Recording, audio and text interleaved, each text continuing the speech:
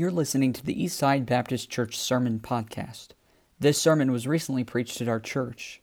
We want to encourage you to visit our website at eastsidesf.com. Now, enjoy today's sermon.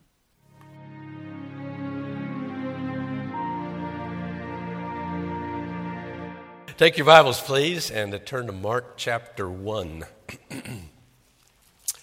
Mark chapter 1, and if you're able to stand in honor of God's Word, we'll read a passage beginning in verse number 21. Mark chapter 1, beginning in verse 21. And they went, they being the Lord Jesus, together with some of his newest disciples. He's just chosen a few. They went into Capernaum, and straightway on the Sabbath day he entered into the synagogue and taught. And they were astonished at his doctrine, for he taught them as one that had authority, and not as the scribes. You think? Yeah. And there was in their synagogue a man with an unclean spirit, and he cried out, saying, "Let us alone. What have we to do with thee, thou Jesus of Nazareth? Art thou come to destroy us? I know thee who thou art, the Holy One of God." And Jesus rebuked him, saying, "Hold thy peace, and come out of him." And when the unclean spirit had torn him and cried with a loud voice, he came out of him. And they were all amazed, insomuch that they questioned among themselves, saying, "What thing is this? What new doctrine is this? For with authority he commandeth, and he even the unclean spirits, and they do obey him." And immediately his fame spread abroad throughout all the region round about Galilee. And forthwith, when they were come out of the synagogue, they entered into the house of Simon and Andrew with James and John. But Simon's wife's mother lay sick of a fever. And anon they tell him of her. Anon means somebody told him of her. And he came and took her by the hand and lifted her up. And immediately the fever left her, and she ministered unto them. And at even when the sun did set, they brought unto him all that were diseased, and them that were possessed with devils. And all the city was gathered together at the door. And he healed many that were sick of divers diseases, and cast out many devils, and suffered not the devils to speak. Listen to this. Because they knew him. Let's pray. Father, we're thankful for an opportunity once again to open your word, to approach as I trust we do today with receptive hearts and minds. I don't know the heart of every and the condition of every person here, but I know that you do. And I pray as only you know how and as best you know how to tender the heart and to make the heart receptive to what you have for us, both collectively, but most importantly then, individually. If there would be perchance someone here who's never trusted you as their Savior, I pray you'd open their eyes, open their mind, open their heart to be receptive to the truth today. And as you say in your word, today is the day of salvation. Your desire is for anyone here that's lost to come to know you as their Savior today. Not sometime in the future, not at a more convenient time, as did say King Agrippa, but rather today, Lord, would be the day of salvation for anyone that's lost. I pray you'd help me. Lord, you know my weakness, you know my infirmity, you know my lack of ability. But Lord, I want to be an instrument that you can use and show yourself strong today. I pray you'd speak to me as well as through me. We all need to hear from you today. And so I pray that you'd open the Word of God and speak to our hearts. So we commit the service to you now. We're anxious to see what you're going to do because we know you have designs. We know you have intent. We pray that your will would be done here today. So we'll commit it to you and look to you and praise you for it even now in Jesus' precious name. Amen. Thank you. You may be seated. How many would be familiar with a TV program? I don't know if it's still on the air. I don't watch a whole lot of network TV anymore, but There used to be a little game show called Are You Smarter Than a Fifth Grader? How many remember that? I don't know if it's still on or not, but of course the questions would be questions that they would teach in the lower grades in school and that fifth graders and down should know. So I thought let's have a little fun today and see if you're smarter than a fifth grader. I'll ask you a couple of questions here. How many vowels are in the word beautify? How many vowels are in the word beautify? 2, 3, 4, or 5? And you can talk to me. If you got an idea, you can bark it out. 5. Anybody else? How many vowels in the word beautify? 2, 3, 4, or 5? 4. E, A, U, and I are in the word beautify. Okay, here's another one. What is the plural form of the word mongoose?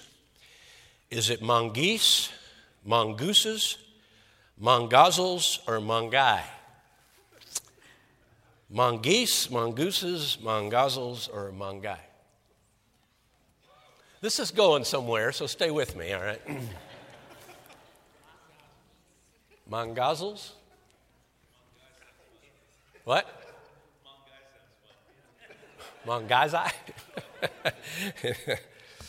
The plural form of mongoose is mongooses. Okay, here's another one. What colors are called primary colors?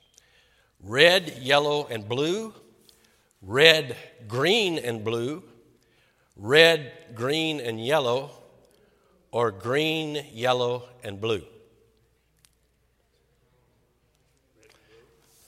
The primary colors, there are 3.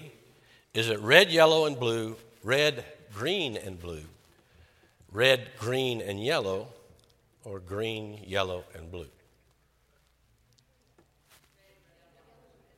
And nobody's been right thus far, so don't let that intimidate you. If you think you know the answer, bark it out. Somebody said it over here. Red, yellow, and blue are the primary colors. Okay, one more. Okay. Name the Indian tribe that helped the Pilgrims. Is it the Iroquois, the Wampanoags, the Mohegans, or the Pawtuxets? The Indian tribe that helped the Pilgrims. The Iroquois, Illinois, the Iroquois, the Wampanoags, the Mohegans, or the Pawtuxets? Bark it out. You say the Pawtuxets? One says number 2, the Wampanoags. The Wampanoags is the correct answer. You get the gold star, Juan. You're smarter than as smart as a fifth grader, right? Okay. Well, let's, I said this was going somewhere. You said, where in the world is this going? Well, here it is. Let's make a parallel question taken from our text. Are you smarter than an evil spirit or a fallen angel? Are you smarter than an evil spirit or what could be called a fallen angel? Well, we know they are powerful. Hello? Well, let me start by saying we know they exist. I'll say again, we know they exist. We're talking about fallen angels, evil spirits, okay? This isn't some fairy story here, fairy tale. Well, this is a true account of a true condition. And I'll tell you what, America has been insulated in our history, traditionally, from this kind of stuff because we were known as a Christian nation. We had Christian values and Christian approaches to issues, laws based on the Word of God, and we were protected. Hello. We were protected from a lot of that. But as we get farther and farther away from God, I hope that's not news to anybody. As we get farther and farther away from God, the more bizarre it gets. And we are moving, pardon the use of the term, but we are moving to the dark side and the influences of the evil, okay? It's interesting, some of the cultural things today, and young people given to wearing black and what's it called, Gothic stuff. And the rise in what I call our skin graffiti. They call it tattoos. I call it skin graffiti. Yeah. Come on, that stuff comes from the pagans. I took a trip years ago. My youngest daughter's married to a military, and they were in Hawaii, so we went to see the grandkids. Yeah. Anyway, went to Hawaii and went to the Polynesian Cultural Center. Some of you maybe have been there. And they had quite a display on tattoos, and it started in the Polynesian islands. And some of those would be absolutely covered from head to toe with tattoos. Okay. I was in a restaurant, it's been a couple years ago. There was an attractive lady sitting across in a different table, a very attractive face, which caught my attention. She's very, very attractive. But I'm telling you, from under her chin, every other bit of skin that I could see, she had a short sleeve blouse on, her neck, everything was covered. Well, let me say for the benefit of the young people here, you do know to get that stuff off is almost impossible. It's like a permanent thing. Why in heaven's name? Why in heaven's name would you want to scar your body like that? Who in the right mind? I looked at that woman and I thought, are you an idiot or what? Who in their right mind thinks that's attractive? Come on, it's called skin graffiti. Yeah. It's ugly. But all of that, I'm telling you, just gives testimony, gives rise to where we're going as a culture. Right. And so confrontation with these kinds of conditions are not going to be foreign any longer. You're right. Not too long ago, a few years ago, but I had a man in my church who, his wife, he knew she was lost and he thought she was demon-possessed. I mean, he said with great angst and fear, he believed that his wife was demon-possessed, and he wanted me to come see her. That'll sober you up. Yeah. I'll come to some of this in a minute, but I got to tell you, I did some praying and fasting. I said, Lord, I'm new at this. Never been this way before. I've never faced this kind of condition, and so, Lord, you better go not just with me. I need you to go before me. I need you to help me. And so I went with some real trepidation and, frankly, fear. And so I began to generate a conversation, and I purposely began to speak about the blood of Christ and the sacrifice of our Savior for our sin. And I mentioned the blood of Christ again and again, and it seemed to generate no response. So then I got a little bit more at peace. I left, to short the story, I left the place believing she wasn't demon-possessed. I do believe there's kind of three different conditions you can have with the ungodly or wicked world. There can be possession, but there's often obsession, and certainly even for believers, there's oppression. A possession is a whole different ballgame. When the demon possesses, or in some cases, as we know in Scripture, a number of demons would possess an individual. Again, I say we need to first and foremost understand it's a real condition. Lucifer is real. Some believe a third, of course from Scripture, a third of the angels in heaven followed him as they fell from heaven. Millions of them, I would assume. And they're at work today. Yeah, that's right. So again, it's a real condition. It's a condition we realize it's the spiritual warfare, and it's above us, it's beyond us. We know they have powers really beyond us. They can do things like when Moses went to Egypt and he threw down his rod and it became a serpent, and Pharaoh wasn't too impressed. He told his soothsayers to do the same, and their rods became serpents. Hey, Satan can do a lot of things. He's powerful. By the way, Moses' serpent swallowed up their serpents. Anyway, all that to say, it's a real deal and it's powerful. But I would encourage you in this way. They're not smarter than we are. They're powerful, but they're not smarter than we are. There's some scriptural encouragement. 1 John 4, ye are of God, little children, have overcome them, because greater is he that's in you than he that's in the world.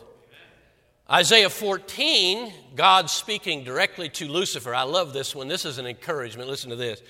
God speaking to Lucifer, he said, and he's speaking prophetically, one day when we get to eternity, they, speaking of God's people, that see thee shall narrowly look upon thee and consider thee, saying, is this the man that made the earth to tremble, that did shake kingdoms, and that made the world as a wilderness, and destroyed the cities thereof, that opened not the house of his prisoners? This little scrawny little pimp, this guy is the one that turned the world upside down? I'm telling you, come on, our God is greater. Kids sing a song about our mighty God. Yeah, he's much mightier than Lucifer. We don't have to worry about him. We don't have to be afraid of him. Come on. We will, as I say, come in contact with him probably every day. In some sense, he opposes us. He oppresses us. He's our adversary. We don't have to be afraid of him. And we can be smarter than he is. You say, how in the world? I'll show you here in just a minute, okay? But I want you to look again at verse number 34 in our text. He healed many that were sick of divers diseases and cast out many devils and suffered not the devils to speak because they knew him. They knew him. Well, yeah, from eternity past, before what we know as the creation, when at one time Lucifer was a powerful archangel. The Bible tells us most beautiful of them. And these angels, these evil spirits, these demons that are confronted here in the New Testament were at one time angels of God in heaven. Who else was there before the foundation of the earth? Well, the second person of the Godhead, the Lamb of God. As they declare of him here, we know thou art the Holy One of God. They knew who he was. Hello. Well, here's the question again. Are you smarter than a fallen angel? Are you smarter than an evil spirit? Do you know who he is? Do you know who he is? And I'm not talking about in some sort of an academic sense of I know about Jesus of Nazareth. I know a lot of churches worship him. I'm not talking about in that context. I'm talking about, do you know who he is? He's not just some leader of the Christian world. He's not just some prophet. He's not just some example. And come on, the world gives all kinds of definitions about who Jesus is. Do you know who he is? Those demons knew who he was. Oh boy, did they. Okay. The Holy One. Come on, get your theology straight. Jesus Christ is the God-man. I heard a preacher say years ago, it kind of caught my attention. I had to stop and think for a moment. He said, Jesus Christ, he says, the Christ has always been God. The second person of the Godhead has always been. Amen. Come on, he goes to eternity past, eternity future. He goes in either direction. He's the Alpha and Omega. Amen. He said, he was one with the Father, no doubt about it. He said, but until Bethlehem, there was no Jesus Christ. I had to stop and think. There's always been Christ, but until Bethlehem, there was no Jesus Christ. That's true. That's a defining time. BC, AD, very defining. It's when God became man and took upon himself our condition. For what purpose? To take our place. To die in our place. To pay the debt for us that we could not pay ourselves. Do you know who he is? Do you know who he is? The Holy One, the Promised One, the Deliverer. Interesting in this text here. He delivered those men and those people from being possessed by these demons. He delivered them. He is the deliverer. I take some comfort. I take some, I hope it's a spiritual pride, but I take some pride in the fact, Jesus, the name Jesus, thou shalt call his name Jesus. That's a Gentile name. Did you know that? It's a Greek name. I'm a Gentile. I suggest, and I would suppose, nearly everybody I'm speaking to here this morning are Gentiles. I'm glad I'm a Gentile. I like catfish and shrimp and ham and yeah. When our Savior became the God-man, and he took upon himself the name, a Gentile name, Jesus. But it's the similar name, as you may know, as the Hebrew name Joshua. Joshua and Jesus mean the same thing. Deliverer, Savior. God's deliverer, God's Savior. Well, literally, in the very essence of the very name, Jesus is God's Savior. I trust he's not just God's Savior, because God didn't intend him just to be his Savior or the one he would send as a Savior. No, God intended for him to be your Savior and my Savior. Amen. Which again, I take comfort he has a Gentile name. Jesus, our Savior, the Promised One, the Almighty One. The Almighty One. Again, I say, are you smarter than an evil spirit? Are you smarter than a fallen angel? There was a time and one occasion when Lucifer said he's going to take over the throne and he's going to be God. Dummy. You dummy. You need to go to school. There's only one almighty person. Come on. The Almighty One. Our God who can do anything. I'll come back to that in just a moment here. But the Almighty One, the coming One. The coming One.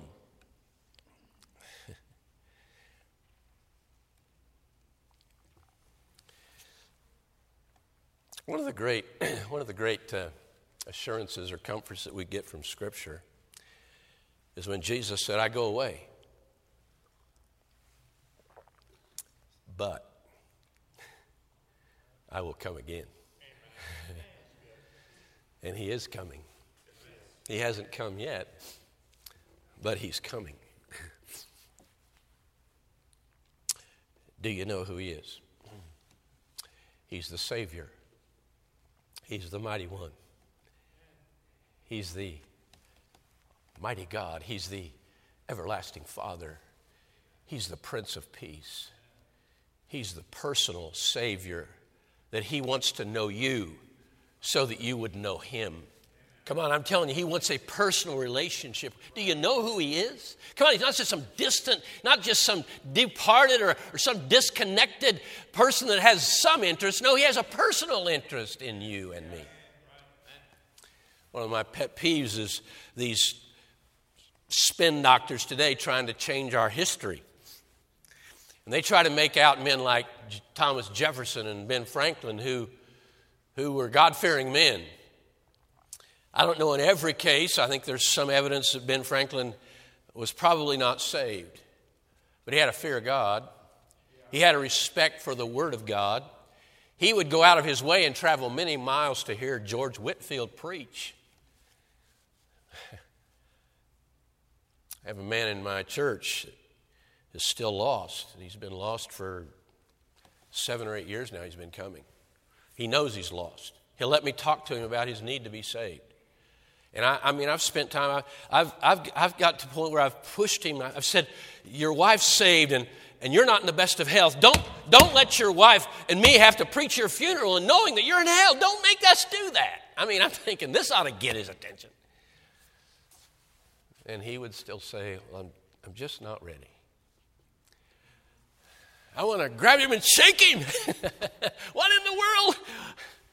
I have to think the same of Ben Franklin. If you sat under the preaching of George Whitefield, how in the world would you not be saved? Yeah. But anyway, all that to say, there are spin doctors today that try to make them out to be deists. You know what a deist believes? A deist believes that God did create the world, that there is a holy entity or deity that created everything that is. But he put it in motion, he put it all together, he put the earth, gave it a spin, and then he went off to who knows where. And he has no interest whatsoever in anything that goes on in the world today. And so he's completely detached or distant from any of his creation. Well, that's not the God in the Word of God. And that was not how Ben Franklin and Thomas Jefferson understood him at all. In fact, it was Ben Franklin, you may recall if you've learned history, they don't teach it much in public conditioning anymore. It was Ben Franklin at the Constitutional Convention that he saw a picture. They were having some trouble, the small states against the large states, and it looked like the thing was going to break up and there wouldn't be a United States. And so Ben Franklin stood up and he saw this picture of a sunset or a sun rising. He said, I don't know which it is. Beautiful picture. And I don't know if it's kind of a testimony to what's going on here or not. I don't know if the sun is rising on this effort to establish a United States, or if it's a picture of the sun setting and it's not going to happen. And then he referenced the scriptures, and he said, we know that a sparrow doesn't fall to the ground without God's notice. And then he said, how will a nation ever rise without his aid? And so he admonished the men, those delegates there, that they needed to start every day that they met together, that they would start with a time of prayer. And so every one of them would get down on their knees and they would pray together. And that established, thank God, what's still practiced today in our Congress. Every day starts with somebody leading the session in prayer. I think we need God still today, as they did then. All that to say, our forefathers they weren't deists. I said they weren't deists. They weren't all saved, but most of them were. In fact, you want to do a little Googling, you got to Google George Washington's personal testimony of his salvation. I'm telling you, you want to get up and shout, glory to God. Man, it's something. I'm glad he's the father of our country. Yeah. Thank God. Do you know who Jesus is? Our forefathers did. Do you know what he can do? Look again in our text here. Look in verse number 25. And Jesus rebuked him when this demon or demons, I know thee, who thou art, the Holy One of God. And Jesus rebuked him, saying, hold thy peace and come out of him. When the unclean spirit had torn him and cried with a loud voice, what did he do? He did what Jesus told him to do, yea, commanded him to do. Do you know what Jesus can do? Come on, New Testament believer, in the midst of a country going south. Hey, God's still on the throne. I say it all the time, and I'm telling you, I'm preaching to myself many times. God's not wringing his hands today. He's not chewing his nails saying, oh, my heavens, Biden was elected. Now what are we going to do? No, I'm telling you, he's very much in charge.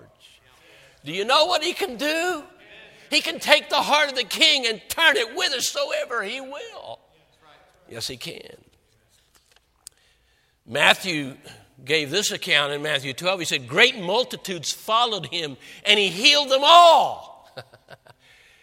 I mean, the power and ability of our Savior is not limited in any fashion.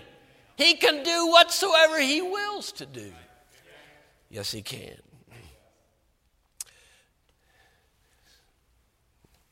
There in verse number 27, the last part, What thing is this? What new doctrine is this? For with authority he commandeth he even the unclean spirits, and they do obey him. Yes, sir. He's in control of it all. Nothing beyond his capability. Kids have this little chorus. God can do anything, anything, anything. God can do anything but fail. He can save, he can heal, he can keep, and he will. He can do anything but fail. Oh man, what a Savior. Somebody ought to write a song. What a Savior. Yeah, I'm telling you. Glorious in his person, glorious in his capability. Do you know him? Do you know who he is? Are you smarter than an evil spirit? Do you know what he can do? Do you know what he will do? Do you know what he will do? In verse number 24, look at it. I know thee who thou art, the Holy One of God. Look what he said just before that. Art thou come to destroy us? Is this the time? Now I said again, we're smarter, we can be smarter, we can know more than the evil spirits. Is this the time when you're going to destroy us? Well, obviously it wasn't the time. We have a lot of insight today that even Paul and those back then didn't have. Paul said, when we which are alive and remain, Paul expected he was going to be alive when Jesus came back. So did most of the disciples. Well, obviously, they didn't have that quite right. A little later on in 2 Timothy, God made known to Paul, no, Paul, you're not going to be raptured. You're going to be a martyr. Because he said, I know that the day of my departure is at hand. But boy, have we got some perspective today. We can look back with the advantage of scriptural revelation. I'm not just talking about the book of the Revelation. I'm talking about the revelation of Scripture, the prophets, and what we know from the Word of God. We have all kinds of understanding today. And here's my understanding. Even so come, Lord Jesus. I'm telling you, we're on the threshold of his coming. Let me read a scripture to you, and then I'm going to give you an illustration. Is it time? Is this the time? Because again, it will happen. He is coming back. Come on. He promised to come back. His promises are true. The Bible tells us he cannot lie. Come on. He's coming back. And all the things that come together in fulfillment of prophecy, God doesn't conflict with his word. He doesn't contradict his word. He fulfills his word. And he's going to fulfill it because he's going to come back. Revelation 12, and I heard a loud voice saying in heaven, now is salvation and strength and the kingdom. Now has come the salvation and strength and the kingdom of our God and the power of his Christ. For the accuser of our brethren is cast down, which accused them before our God day and night. And they overcame him by the blood of the Lamb and by the word of their testimony, and they loved not their lives unto death. Therefore, rejoice, ye heavens, and ye that dwell in them. Woe to the inhabitants of the earth and of the sea, for the devil is come down unto you, having great wrath, because he knoweth that he hath but a short time. He knows enough to know, again, the prophecies of God, that there's coming a time when his time runs out. And he hath but a short time. You say, well, that was 2,000 years ago. Yeah, we're 2,000 years closer. And again, with the perspective we have 2,000 years down the road, we can understand and see the fulfillment. Some of you may know the name Al Lacey. He was an evangelist. He's been in heaven now probably a little better than 10 years anyway. My wife and I met in Houston, Texas at Freeway Baptist Church. Young people, a good place to meet a prospective mate is in church. And a Baptist church. And an independent Baptist church. A Bible preaching, come on. I threw that in for free. Anyway, my wife and I met at such a church, and our pastor was Granville LaForge. He's in heaven as well. he had Al Lacey come every year. We had him as an evangelist every year for revival. And this one year, in fact, my wife and I think we were engaged or close to be at the time. She gives her own personal testimony. It was at this one service when Al Lacey preached that she got saved. She was a Sunday school teacher. She was a bus worker. She's in the choir. She worked in the nursery. She was actively involved as a church member. And she was lost. Might there be anybody like that today, here? I don't know. God knows the heart. But Jesus had 12 disciples, and one of them was a devil. If Jesus had a false testimony, a false believer in his church, I wonder how many we have in our churches today. In fact, I hear preachers say it all the time. I wonder how many lost people are in my church. It's scary to think about.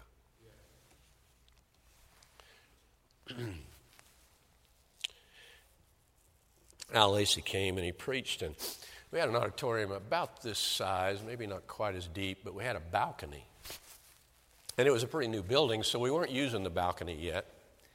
And Al Lacey was preaching this message about prophecy, about the coming of the Lord Jesus.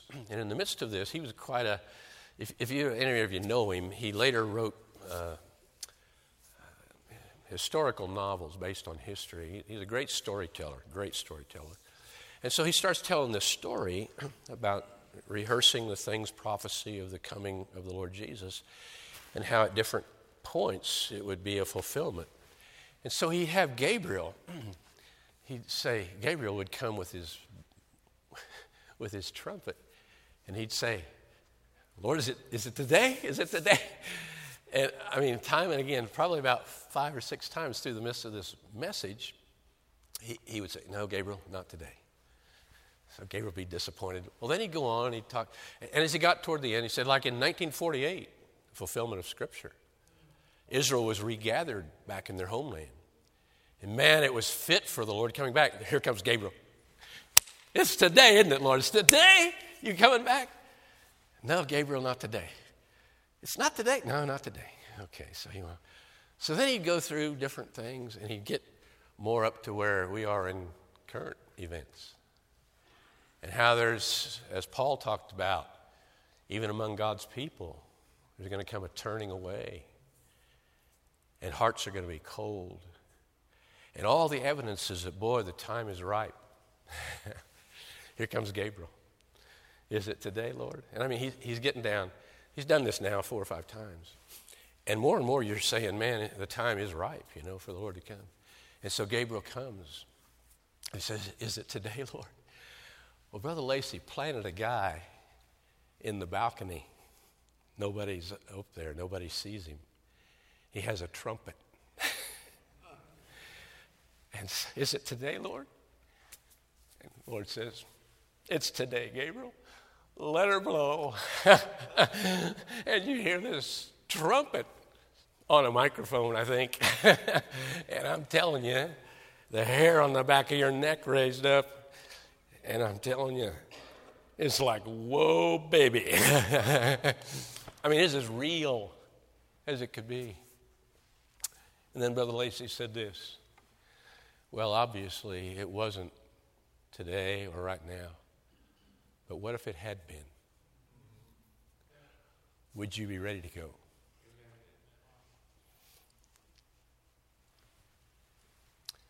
My fiance, up in the choir, our choir didn't come down during the services. They stayed there.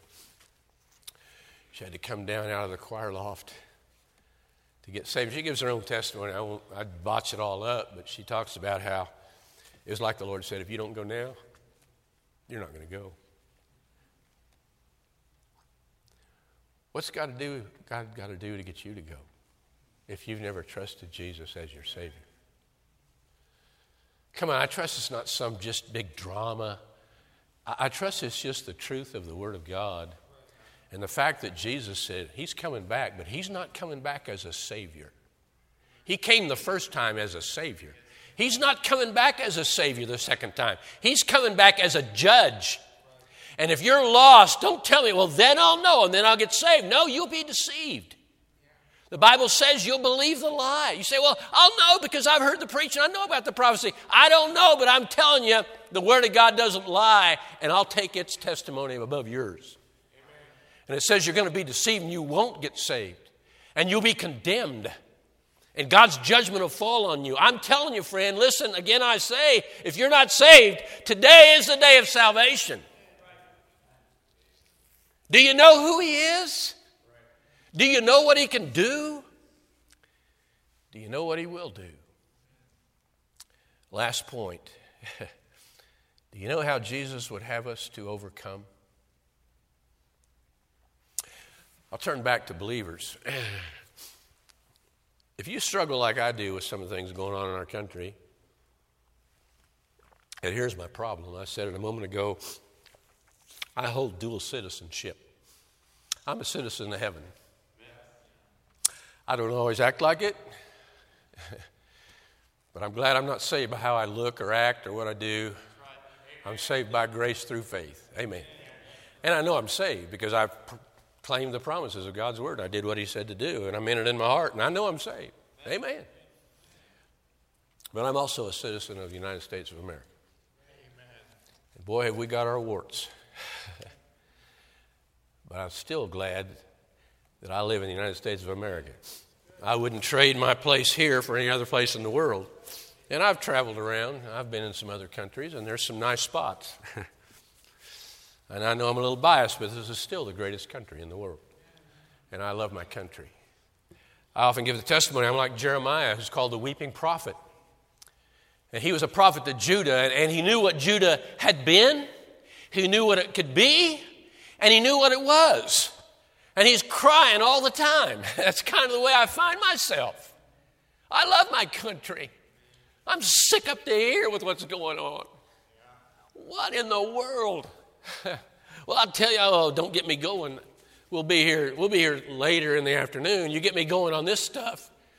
But I tell you what, this so-called public education is a misnomer. It's public conditioning. And that's where it's happening. They got our kids 5 days a week for 6-7 hours a day, and we want them to come to Sunday school 1 day a week. And we got 2 or 3 generations now. We were talking about it earlier, like in the time of Joshua, they grew up after Joshua and his people died, and so there came up a generation that knew not the God of Joseph. Knew not Joshua, knew not the things that God had done. We got a whole generation today that don't even know who they are. You don't know who you are. You don't know where you came from. You don't know where you're going. That's where we are today. I hope this isn't foreign to some of you. I struggle with it. Well, how are you going to overcome? They said here in this day, what is this? What doctrine is this? What authority He commandeth even the unclean spirits, and they do obey Him. How are you gonna enjoy some of the ability that the Lord Jesus had here? And He said, as my Father has sent me, so send I you. All authority, all power is given me in heaven and earth. Go ye therefore. Well, hey, I'm led to believe some of that authority can be tapped into, can be appropriated. We can use it in this day. Hello? Oh, how we need to. Look at our text again. Didn't read this part, but look at verse 35. After verse 34 says, because they knew Him, those evil spirits, and in the morning, rising up a great while before day, He went out and departed into a solitary place, and there prayed. And Simon and they that were with him followed after him. When they'd found Him, they said unto Him, all men seek for Thee. You think? Crowds are pressing against Him everywhere He went. And He said unto them, let us go into the next towns, that I may preach there also. For therefore came I forth. And He preached in their synagogues throughout all Galilee, and cast out devils. There's 2 important ingredients here. In fact, just page back, take a moment or two, or page forward to chapter 9. Chapter 9 in Mark. similar circumstance here in verse number 35, okay? Chapter 9, same book, Mark, verse 35. And he, Jesus, sat down and called the 12 and saith unto them, If any man desire to be first, the same shall be, I'm sorry, I'm in the wrong verse. 17, verse number 17. I'm sorry. Chapter 9, verse number 17. And one of the multitude answered and said, Master, I have brought unto thee my son, which hath a dumb spirit. Again, demon-possessed. And wheresoever he taketh him, he teareth him, and he foameth and gnasheth with his teeth, and pineth away. And I spake to thy disciples that they should cast him out, and they could not. And he answereth him and saith, O faithless generation, how long shall I be with you? How long shall I suffer you? Bring him unto me. Skip down to verse number 25. Verse 25. And when Jesus saw that the people came running together, he rebuked the foul spirit, saying unto him, Thou dumb and deaf spirit, I charge thee, come out of him, and enter no more into him. And the spirit cried and rent him sore, and came out of him, and he was as one dead, insomuch that many said he is dead. But Jesus took him by the hand and lifted him up, and he arose. And when he was coming to the house, his disciples asked him privately, Why could not we cast him out? Here it is. And Jesus said unto them, This kind can come forth by nothing but prayer and fasting. Go back to our text there in chapter 1. Verse 35, and in the morning, rising up a great while before day, he went out and departed into a solitary place, and there prayed. If Jesus needs to pray, you think we do? I'm telling you, folks, one of the untapped, as a rule, one of the untapped resources we have as a child of God is the resource of prayer. Come on, we can't. Those disciples, why couldn't we cast him out? Because they're trying to do it, to muster up some kind of capability, some kind of authority that they did not have of themselves. Why couldn't we cast him out, Lord? I'll tell you why.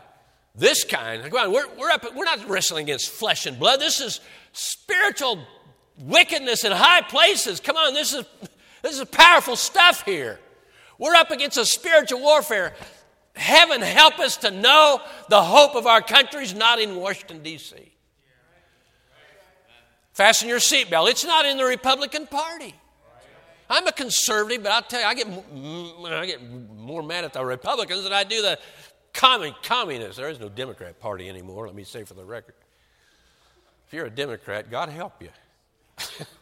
You lost your mind? Like I said, I can get going on that stuff. Our hope's not in D.C.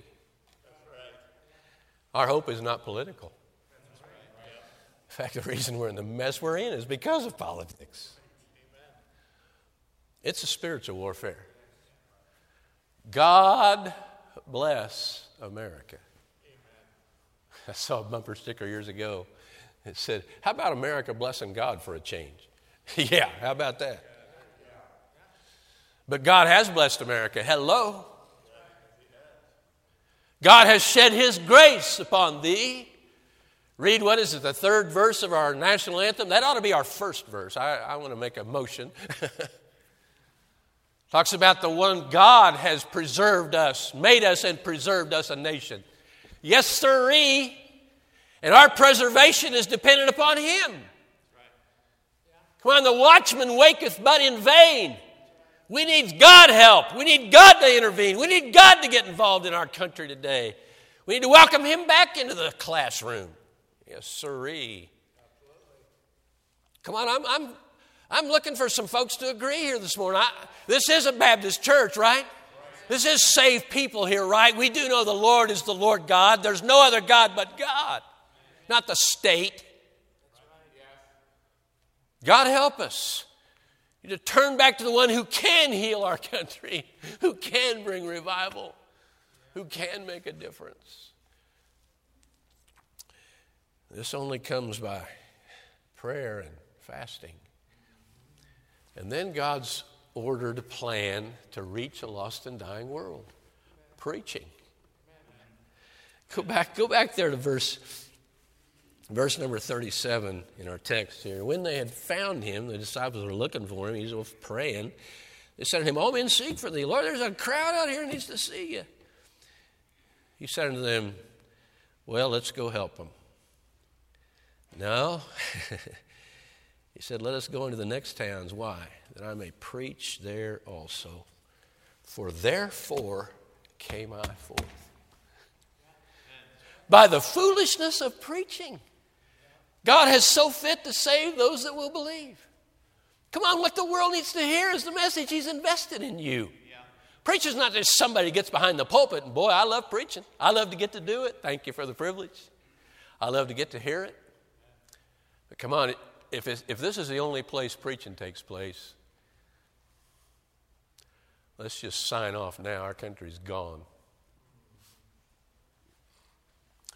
You're a preacher. If you know the Lord Jesus as your Savior, you're in the army now. You're not behind the plow. Come on.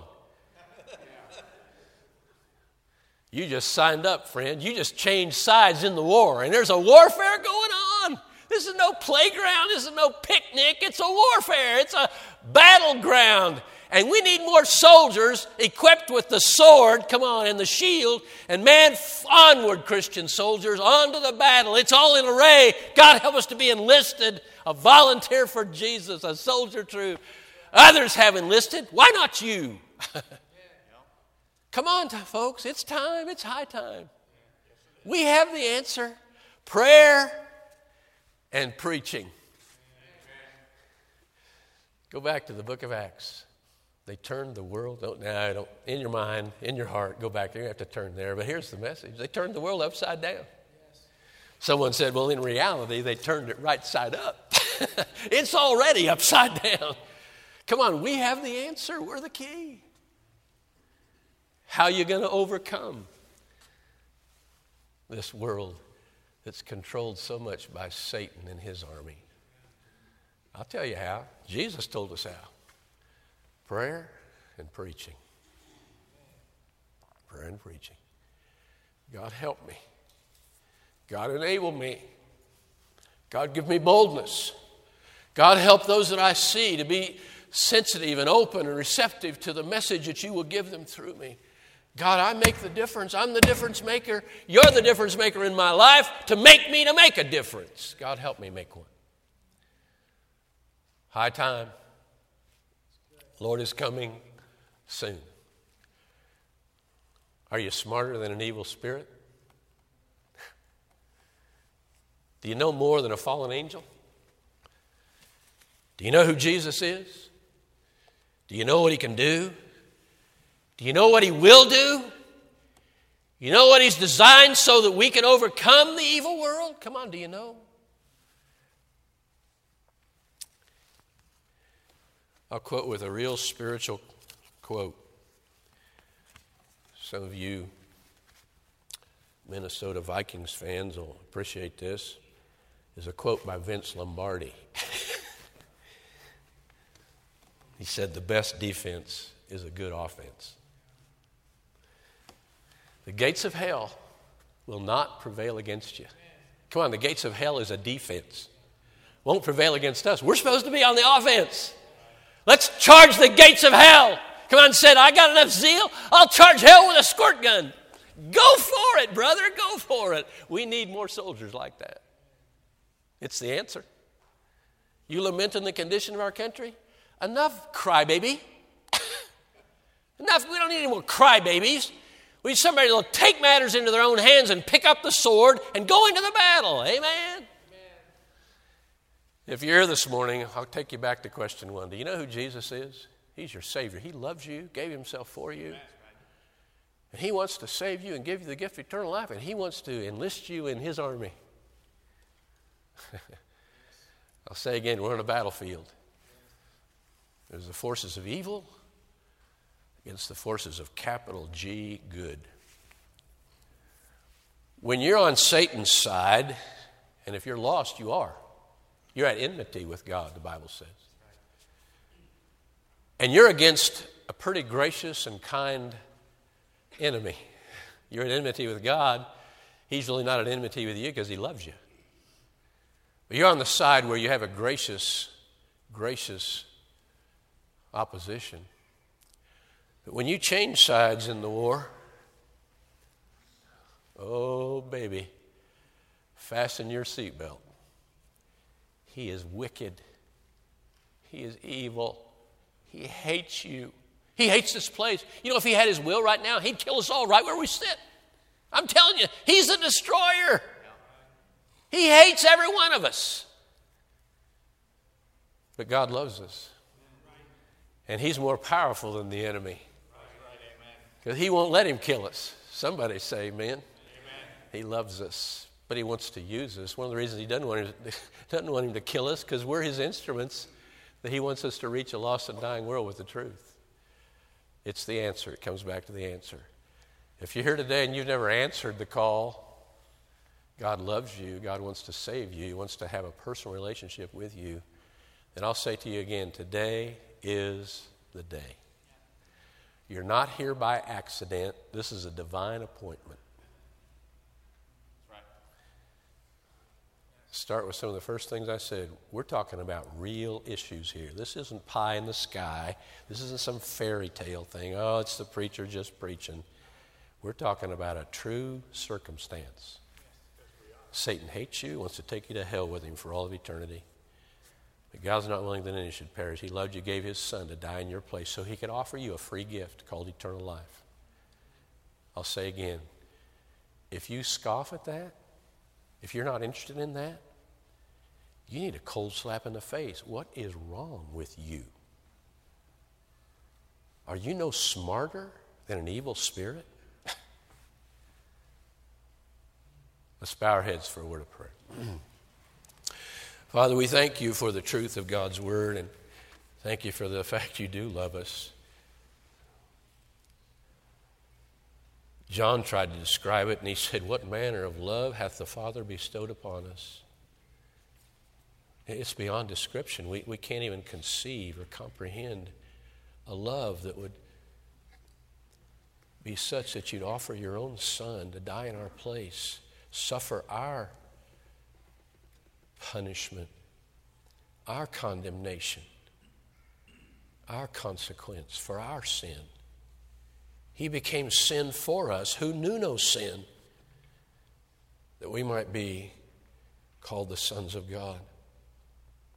Father, again, I pray, I ask the Holy Spirit to bring hard conviction, convincing, and then conviction upon the heart of anyone here today that wouldn't know you as their Savior. Maybe some tuned in by live stream in the same condition. Help them to know right where they are, in their own living room maybe. They can bow their head, confess that they are a sinner without hope, and ask you to come into their heart and be their Savior. They can do it today. God will meet us anytime, any place, anywhere. And maybe there's someone in our presence in this service today in that condition. Lord, I pray you to impress upon them the need to act upon the invitation that will be offered here in just a moment. When the song is sung, they can come down, walk the aisle, and someone will be honored and privileged to show them from the Word of God how they can trust Jesus Christ. They can leave here different than they came, eternally different. Help them to know that they wouldn't be embarrassing themselves. Everyone here is for them. Most importantly, you're for them. So I pray you'd so convict them they'd act upon it today. Not tomorrow, not to procrastinate, another time. No, today. Today. Accomplish your will in each heart. There's a myriad of different needs here today because there's a myriad of different people. But you can meet each need, and I pray you would now as we go to the invitation time. And I'll thank you and praise you for it in Jesus' name. Amen. I'll ask you to stand, please.